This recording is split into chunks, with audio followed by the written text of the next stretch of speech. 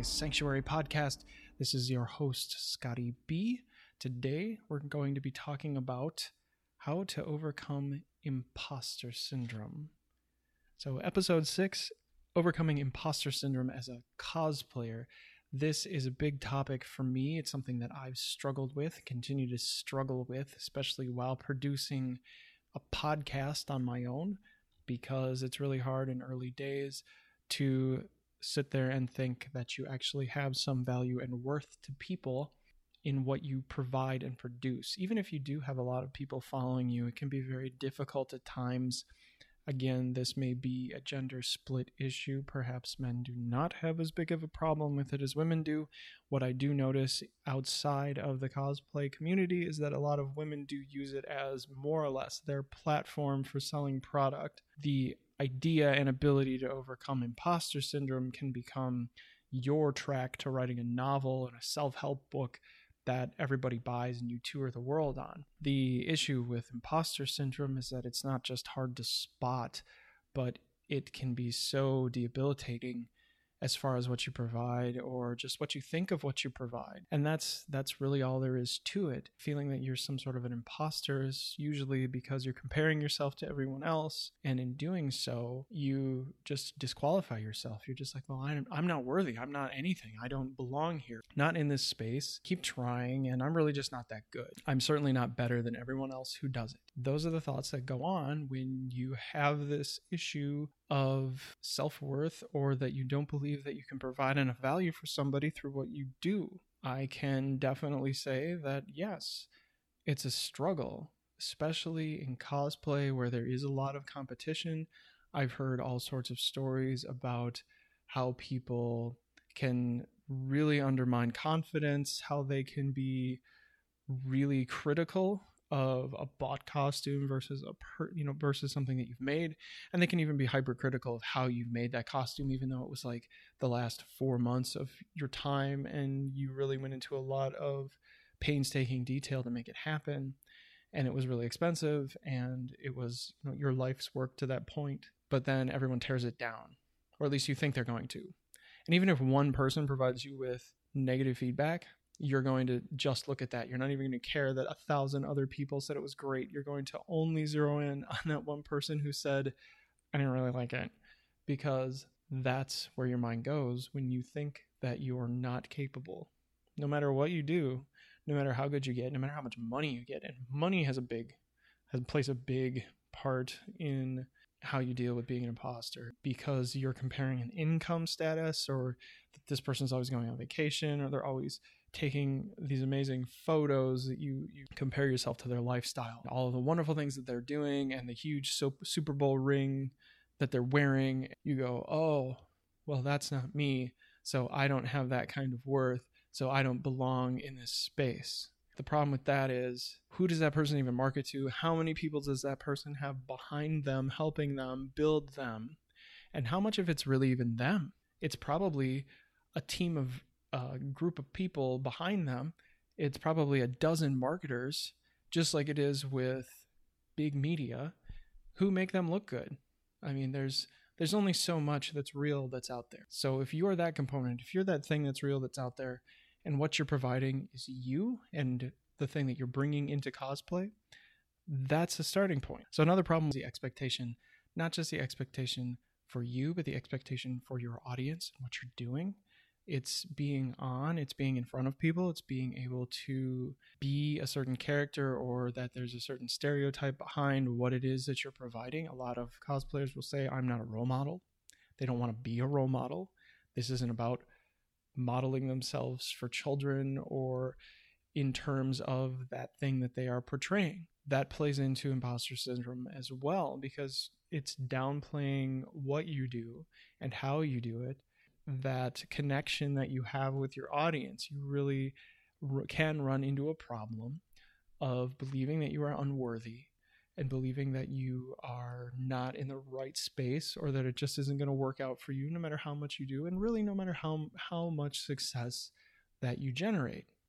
It never matters. You can be a millionaire 10 times over with cosplay, which probably means you're an actor. You don't see it as a success. You just go, well, I could have done better. There's still a lot of people who don't like it. So what do you do?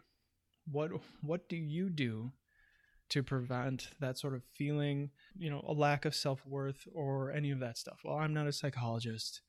I'm not an expert. So what I'm going to tell you are things that I've observed. What I'm going to tell you are things that I try to do myself. I think just about anybody can suffer from this, especially people who are trying to put themselves out there in some form of media, whether it be the written word, whether it be audio, whether it be video, whatever you're trying to do to broadcast yourself to your audience. You can always feel like you're not doing a good enough job. One of the things that can prevent that is to make sure that you have a really strong why in what you do. So why am I doing this at all? What makes me get up every morning and think, yes, I'm going to produce a podcast, or I'm going to put a video, put a camera in front of me and start talking and start doing something, or I'm going to get involved with shooting these films or making trailers, or I'm going to get in front of a computer and start typing things about my experiences, or I'm going to take pictures and do some long form blogs on Instagram. Whatever it is, that has to be a very, very strong connection to the reason why you do it. And the way that I've been coached on, or the way that I've researched how to really express a why, it's really blank so that blank. That's as simple as it is that you place inside of the context of what you do, this is why I do it, so that I can do this. So once you figure that out, the blank, in order to, or so that blank, why do I cosplay? I cosplay because this is how I connect with my fandom. This is what I want to do. I want to be able to go to hospitals and charity events in the community, and I want to be able to share this with children so that they can have a certain feeling, or that it can generate a sense of connection with them and with this character so that they can feel good. Like, it doesn't have to be really difficult. Then you have to figure out at what scale you really want to do that. So you connect to that. You find the reason. And I will tell you that if you are doing this solely to make money, I make costumes so that people buy them and I make money. Or I go to conventions so that people take my pictures and I can sell those pictures, or I can get in front of somebody who will offer me money and I don't have to do a whole lot for it.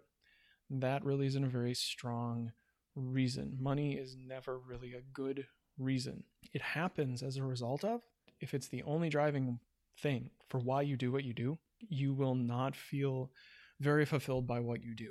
You're going to get those feelings of being an imposter. You're going to equate everything you do to a dollar amount. You use that as a comparison tool, so it can be very destructive. Another tip for you is to be very consistent and work to improve, but not for the sole reason of just having something better for other people. So if you're going to improve for yourself, whatever it is that you do. If you want to gain a better skill, if you want to be able to make things out of Worbla or foam, or you want to really make your costumes pop, you want to get into different fabrics or design elements, or you really want to focus on your photography and taking pictures of other people and being able to design and modify those photos, or if you're on the other side of the camera and you're working with photographers and you really want to up your game as far as being able to model and provide that content for people, whatever it is, you go into that trying to improve. So you're doing research, you're looking at a lot of different things online. Maybe you even have a coach for whatever you're trying to do. There are modeling coaches available. They may not specialize in cosplay, although I think it could be a possibility now with how the industry has expanded, but that you find somebody, or that you find things online, or that you're constantly working or doing, and you're looking at that critically, but not to the point where you're just tearing yourself apart because you made a mistake, or you didn't do this right, or you didn't do that right. You're going to look at that objectively, and you're going to say, okay, maybe this wasn't so great, but all these other things were pretty good. So what do I need to do to improve the next time? So for me, every time I make a podcast, I say, okay, well, what will make this flow better? what will editing this podcast really lead to, besides knowing that I probably had 10 minutes of vocal stops in the last time I did it, and this time I only have 3. So that was a huge improvement from the first podcast to the 10th podcast to the 20th podcast. Or that when I'm taking photos, there was a lot more of that set that could be captured. There were a lot less deleted photos. There were a lot less candids, whatever the case may be. Or that your editing is improving. You're getting faster at rendering and making composites. It's all coming together very clearly, and you have a better sense of what you see when you look at the photos. You're like, oh, well, it'd be really cool if I added this effect. So let's go and figure that out. And then I'll put this in here, and now I can duplicate that or change it a little bit to create different effects, and I'm learning. So it's all about learning and improving. But for you, not learning and improving so that someone else can care that you learn and improved, and they click on something and they give you money. As it's been said, get so good that they can't deny that you're doing it. Like you're just so good that you're in that space, and they're just like, yes. So tip 3, realize the truth that there are just a lot of people who deal with insecurity and that think that things have to be difficult in order to be worthwhile. If I'm a person who thinks that, I think that everything has to be difficult. Oh, hard work. It's always got to be do the hard work. Does it? Does it have to be hard in order for it to have any value? Do you have to always have it be difficult? Because eventually, if you do get better at something, it gets easy. Watch anybody who plays the guitar very well. You look at that and you go, wow, I wish I could do that. Well, you could if you practice. Maybe you don't connect with it, and that's why you don't do it, because if you don't connect with something, and no matter how hard you try to do it, you may not get that good at it. I think another example is professional sports. I'm never going to be that good at a sport to do it professionally. I'm never going to be so good at baseball that I'd be able to be a professional baseball player. And certainly at my age, I don't know, like, how would that even work? I would have to go so far above and beyond that I really would have to have a passion to do it. The truth is, I'm never going to be a Major League Baseball player, but do I really have any affinity with that? Do I want to do that? Not really. If I compare myself with those people, and I think because I play baseball that I have to be a Major League Baseball player, just because I put a costume on and I enjoy cosplay, doesn't mean I have to be the number 1 cosplayer ever.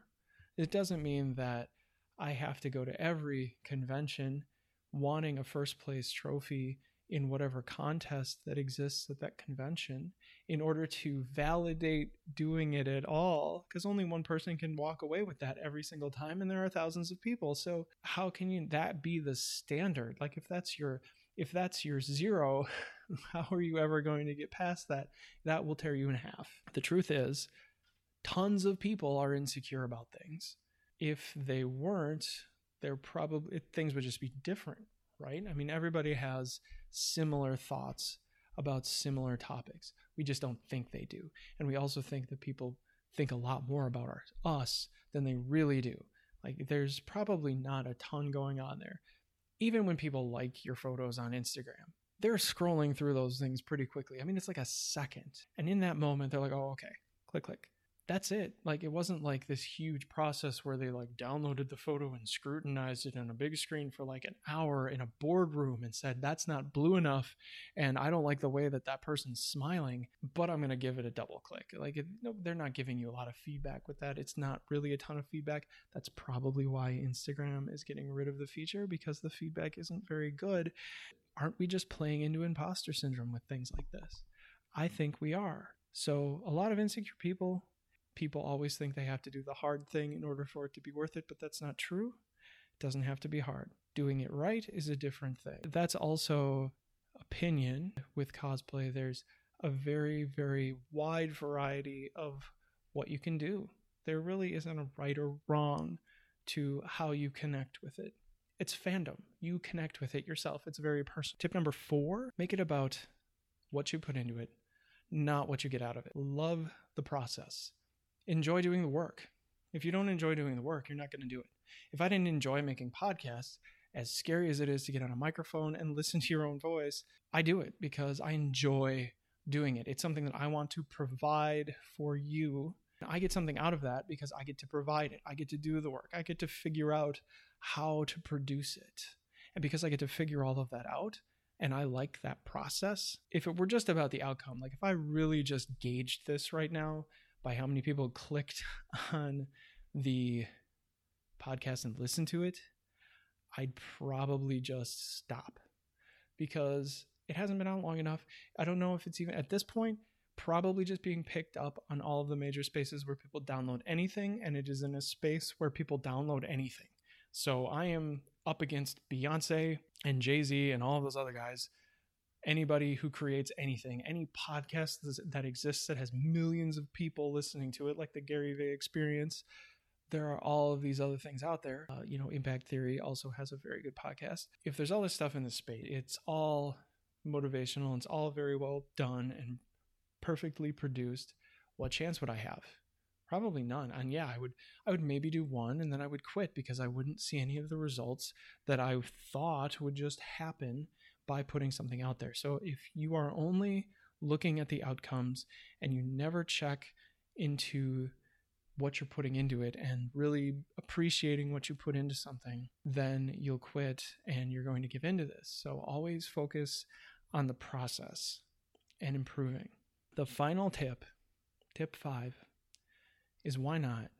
Why not you? And you're going to hear that from a lot of people outside of the industry. It's kind of a cliche, but it's one that I happen to agree with. Why not is often just as important as why.